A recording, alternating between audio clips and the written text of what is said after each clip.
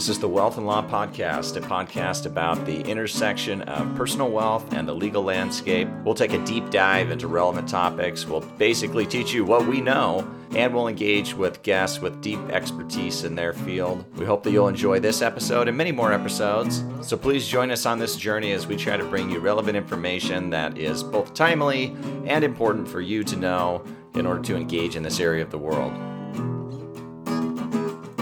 Welcome to the Wealth and Law Podcast. I am Brent Nelson, and if you were looking for the Wealth and Law Podcast, you're in the right place. If not, welcome anyways. I wanted to talk today about what happens sometimes when people do their estate planning, quote unquote, and we'll get into that, online. And it's not that I'm opposed to online services, as the dog is making an appearance here. Certainly not opposed to it. And there's a longer, broader discussion about the fact that very large percentages of the country do not have any sort of estate planning. I think that's a very bad thing. People need estate planning. They need access to estate planning. In many cases, price is an issue. Frankly, a lot of estate planning, in my opinion, should be available for free. And in many places, it is available for free. So, for example, in my home state of Arizona, the Secretary of State's office produces healthcare documents. They're just forms for like healthcare powers of attorney, living wills, those sorts of documents. Those are available for free through the Secretary of State. I think that's a good thing. And so access to those sorts of services are good. And there's an entire industry that purports to do quote unquote planning online, outfits sort of like your LegalZooms and Trust and Will, to a certain degree eLegacy and other organizations that are providing services online where you basically work through an interface. The fees usually are significantly discounted from the fees that you'd get charged by an attorney. And there's reasons for that, but I can get into. But that all is not necessarily a bad thing. And I think there's a place in the world for those kinds of services. Where I get a little bit nervous is the way that they are marketed to the masses, because in many instances, they're being marketed in a way that is trying to kind of jump on the coattails of attorneys who are practicing and make people feel like they are getting the same services that they would get from an attorney who only does estate planning or significantly does estate planning in their practice as they're going to get through these online sites. And that's simply untrue, but the way that it's marketed wouldn't leave you with that impression. So for example, a lot of these organizations will market online that they help you do, quote, estate planning, or that you can do your estate planning through them, that you can plan your legacy, that you can arrange your affairs, that you'll be using services with expertise and experts and things of that nature. And it's really not true, first of all, and that's really something that I think is troubling, because you're not getting planning. Planning would involve legal advice, and you're not getting that. You're basically DIYing it with a little bit of help, in the same way that TurboTax is really not doing accounting services for you. They're doing tax return preparation services. And yes, you can ask somebody a question, but they don't represent you. And that person may not necessarily be the professional that you need based on your facts and circumstances. And there are plentiful facts and circumstances that some person who works for one of these organizations, even if they have access to, say, an attorney or paralegal, would not know the answer to, and would not be able to give you the right answer without a lot more context than you're going to be able to get through these sorts of arrangements. And so I think for the uninitiated or the uninformed, they would be led to believe that what they're getting are services equivalent to the services that they would get from an attorney. And that is false. And In addition to that, the frequent thing that I see is that these services will then market themselves to other providers, and they will claim to be able to be an add-on to services for other service providers like accountants and, even more significantly, financial advisors. And I 100% sympathize with and empathize with the desire for financial advisors to do two things. Number one, to expand their businesses so that they have multiple lines of business that they can offer to their clients, and to be able to capture some of the fees that they are referring out the door that they maybe feel like are not being reciprocated by estate planning attorneys. So I get that. And a feeling like they have enough expertise to be able to do estate planning, or that they understand estate planning enough to be able to basically do it and therefore offer it to their clients. And so they are talked into offering these sorts of online services to their clients as quote unquote estate planning. Of course, there's a couple of issues with that. First of all, most of the people who are offering these services are about as ignorant to the fact that they are not equivalents to the legal services that you would get from a lawyer who's specialized in or has expertise in estate planning. They're not even close. And the second is that these professionals oftentimes do not have enough depth of understanding of the process, let alone the law, to be able to make recommendations to clients competently and confidently that they're going to be fully taken care of through these online services, which they are not, is the reality. I think the online services are a bit of a Band-Aid. And when it comes to financial advisors, particularly ones who are primarily working with well-to-do individuals, the difference between a few $1,000s to engage a lawyer and the, say, a couple $100s to pay through the online services, the gap between those two prices is not like a coupon where you're just getting a good deal for equivalent items in different stores. The gap is, as the dog continues to make an appearance here, the gap is in the expertise and the wisdom and the experience and the understanding that you're going to get from the attorney who's a specialist in this area. It's a very complex area, and I know that it's very tempting to believe that it's not, because it's either you or someone you know personally, and their things are quote-unquote simple, which I get told all the time. But that's simply not true, and it's not true even from the perspective of looking at someone's balance sheet, okay? And oftentimes the simplicity is based on the balance sheet when I talk to financial advisors.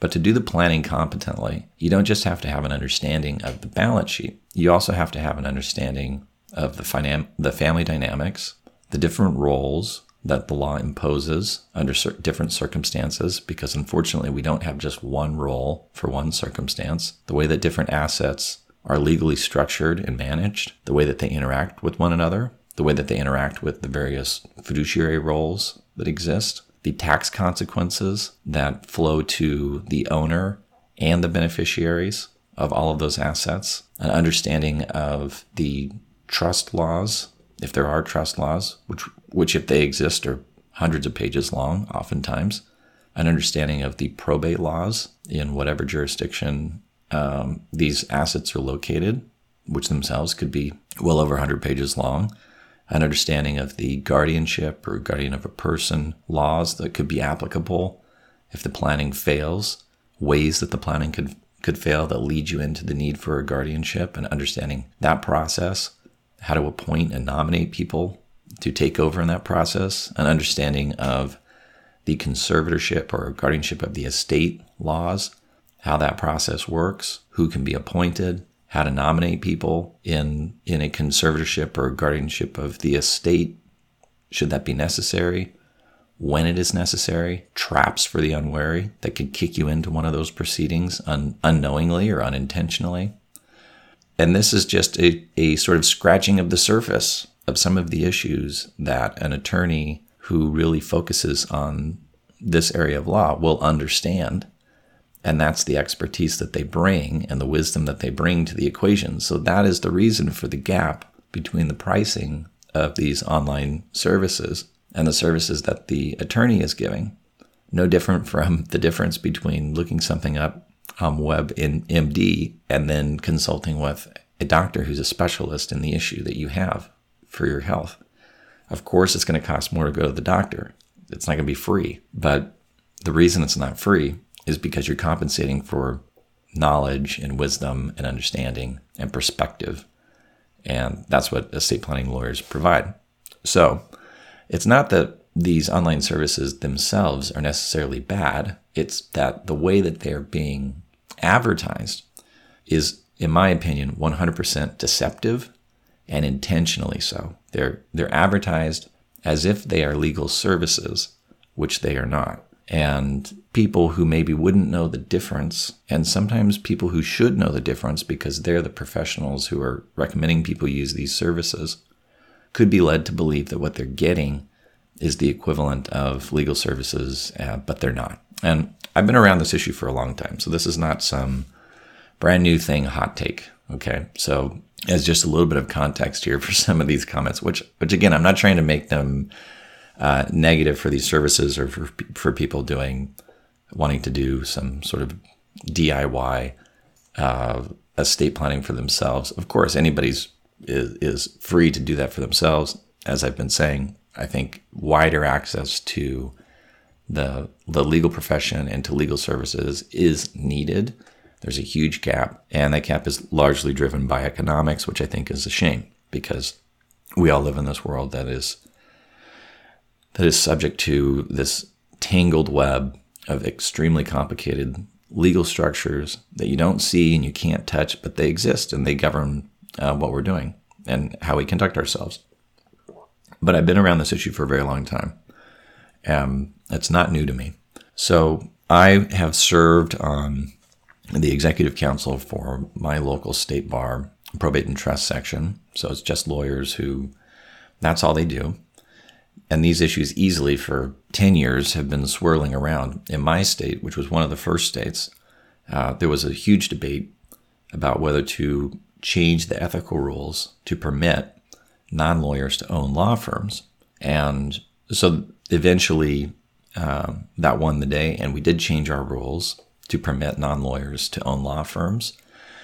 And there were a few ideas sort of kicked around that sold this because the general ethical rule for anybody who doesn't know is that non-lawyers cannot own law firms. The policy reason for that historically has been that if non-lawyers own law firms, then it cuts against the duties that lawyers are held to, that they are supposed to have for their clients. And it introduces outside parties who aren't held to the same duties and who might have purely profit-making motivations that the lawyers are not allowed to have. Yes, of course, lawyers are permitted to make money and to have businesses, but their primary duty is always to their clients, and they're a fiduciary to their client no matter what, whereas an ordinary business person is not a fiduciary to their clients. And so introducing an ordinary business person into the ownership of a law firm where that person does not owe duties to the clients and the lawyer does has been viewed as a negative, has been viewed historically as something that would cut against the ethical obligations of lawyers and therefore was impermissible. And so there was a big debate about changing these rules in Arizona.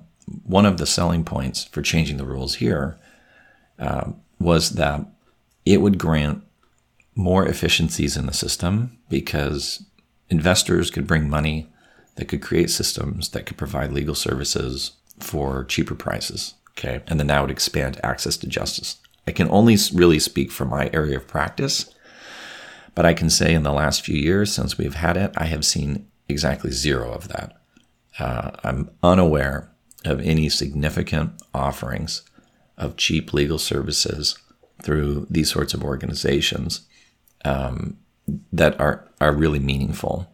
And instead, what you see largely are wealth management firms or financial advisory firms tacked onto law firms to then provide estate planning through those firms. Well, those firms are not created to provide services to indigent people. They're there to provide services to people who have money. That's what financial advising is, basically. You're largely doing your practice for people, or not your practice, but your profession for people who have money already, not for people who don't have money and need the access to these services because they can't afford to pay a couple $1,000s for a lawyer to do competent estate planning for them. So I haven't seen, and that debate was raged, and it was hotly contested, and I haven't seen the fruits of what was promised actually play out. I've seen the opposite in my experience. There was another change that was made to our rules to permit legal document preparers. That actually had existed for a long time, which was largely paraprofessionals who could prepare certain legal documents. That was expanded a few years ago. That program, I think, is a very good one. That has better success, I think, and is more likely to be successful, and is a good entry point, I think, for people who need access to some legal services, and maybe those legal services can be provided by someone who isn't going to charge attorney rates, but who is going to be subject to ethical obligations and oversight by the state bar, or really the Supreme Court of the jurisdiction where you are. I think that has been for us a success, but there's a long way to go. But the marketing, again, for these changes to services has not really matched up with the reality on the ground of the way that it plays out. Not a big surprise to me, to be honest, but that's the way it's played out. The second component that has happened historically here, and not just in Arizona, but in many states, is that there was a big push for many years to enact statutes that would permit electronic wills. So traditionally, a will must be signed on paper. In most jurisdictions, it has to have at least one witness, in some places 2 witnesses, in order to be valid. And so there was a big push to allow for electronic wills that could be signed electronically, not on paper. There were many concerns among practitioners. Not that this idea was bad, because of course, if you could do things in a simpler way, I think most practitioners are open to it. Most lawyers are open to that. That would be good. It would make their lives easier. Where the concern comes up is not just that, but the way that those sorts of things that could then be used to exploit vulnerable people, and to get, say, an elderly, demented person to rewrite their will to give everything to the caregiver who is spending most of their time with the elderly person. And those sorts of outcomes already were happening under the traditional methods, so to speak. So and that was usually done by dragging the elderly person down to some random lawyer's office who wasn't holding up their end of the grand public bargain here of standing in the way of these sorts of things, rewriting the will, adding in, say, the caregiver to get everything when the elderly person died, cutting out all the family. That was already being done on paper wills. And the idea of then having electronic wills that could be signed just sitting in front of a computer that the elderly person might not even know how to use, so that the exploiter has an easier access to doing what they wanted to do, that was scary to a lot of practitioners who are nervous about these issues and see these issues frequently, because elder abuse and financial exploitation is pretty rampant. So our statute ended up being a little more complex. I really haven't seen people using it. I've been in meetings where it's been surveyed among lawyers of who actually is doing these. Very few people have actually done electronic wills, just because the burden of doing it is challenging, because you have to put so many safeguards against the bad actors of the world. But those sorts of changes were driven not by the legal industry saying, hey, we have an issue here, but largely by private enterprises like the LegalZooms of the world, who wanted to be able to sell cheap wills easily online. And the motivation for it and sort of the infrastructure for it makes sense. We largely do things online. That's the way that we transact business. All of that makes sense. But they were tone deaf to the dangers of elderly people being exploited, which were large issues that the lawyers were raising and that they think are material. The thing that was also the case was that Nevada already had an electronic will statute. And Arizona, like most states that have the Uniform Probate Code, which is almost all the states, already accepts wills that were validly done in another jurisdiction. So there was really nothing that would have prevented somebody from doing a Nevada electronic will and then bringing it to Arizona. It would have still been valid here. So we didn't really, the urgency for having a separate statute here just wasn't as high. But I think most of these outfits wanted to have assurance on the ground that when they were providing these online services, that it was going to be valid. But again, the motivation was a profit-making motivation and not really a public good motivation. And the motivation against it was really a public good motivation because of the vulnerability of elderly people to financial exploitation, which again is rampant. I mean, it's very frequent and sadly so. So when I see organizations that are offering these services, marketing them as if they are quote unquote planning or legacies or getting your affairs in order by experts, etc., all of which is to lead people to believe that they're getting the equivalent service as if they had gone into a competent lawyer to do their estate planning, I'm a little agitated by that because I think it's deceptive. The other thing that is also agitating is that lawyers, under our ethical rules, and most jurisdictions follow to some degree the American Bar Association Model Rules of Professional Conduct. Rule 7.1 requires lawyers in their advertising to be truthful. You can't be deceptive. You cannot lead someone to believe that you do something that you do not do.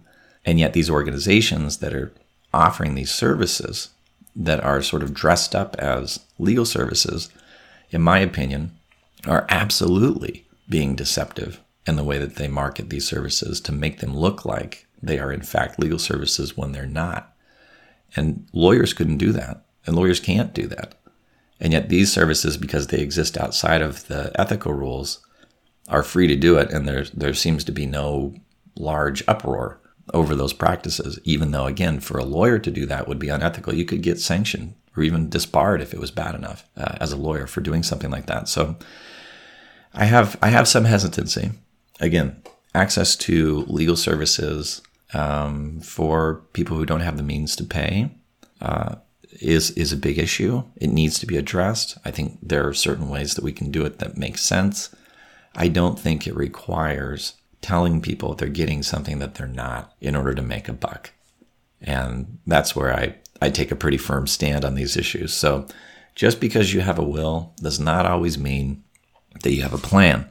You might have a will, you might have a document, but it may not actually be a plan. And if you're a practitioner who is pushing people into these services, telling them that they will have a plan when what they will have is a will, you and them are the fool, and you shouldn't be. So now you're aware. Don't do that. Let them know the truth, that they're getting documents prepared. It is not the equivalent of getting planning or legal services. It is just document preparation. And there's nothing necessarily wrong with document preparation. You just have to understand with open eyes, it does not come with the expertise and wisdom and experience and knowledge that goes behind actual estate planning with an actual lawyer. All right, that's it for today. As usual, thank you so much for joining me. That anybody would listen to me for any amount of time is humbling, because I know everybody is busy. I know I'm super busy. I don't have time to listen to a lot of podcasts. So the fact that you've listened to this and got to this point, thank you so much. I really appreciate it. And I look forward to continuing to do it. See you next time. Hey listeners, thanks again for joining me on the podcast. It's fun to do it for you. If you're enjoying it, please subscribe at Apple Podcasts or wherever you get your podcasts. Subscribe to my blog at wealthandlaw.com and follow me on social media at Wealth and Law. I'll see you there.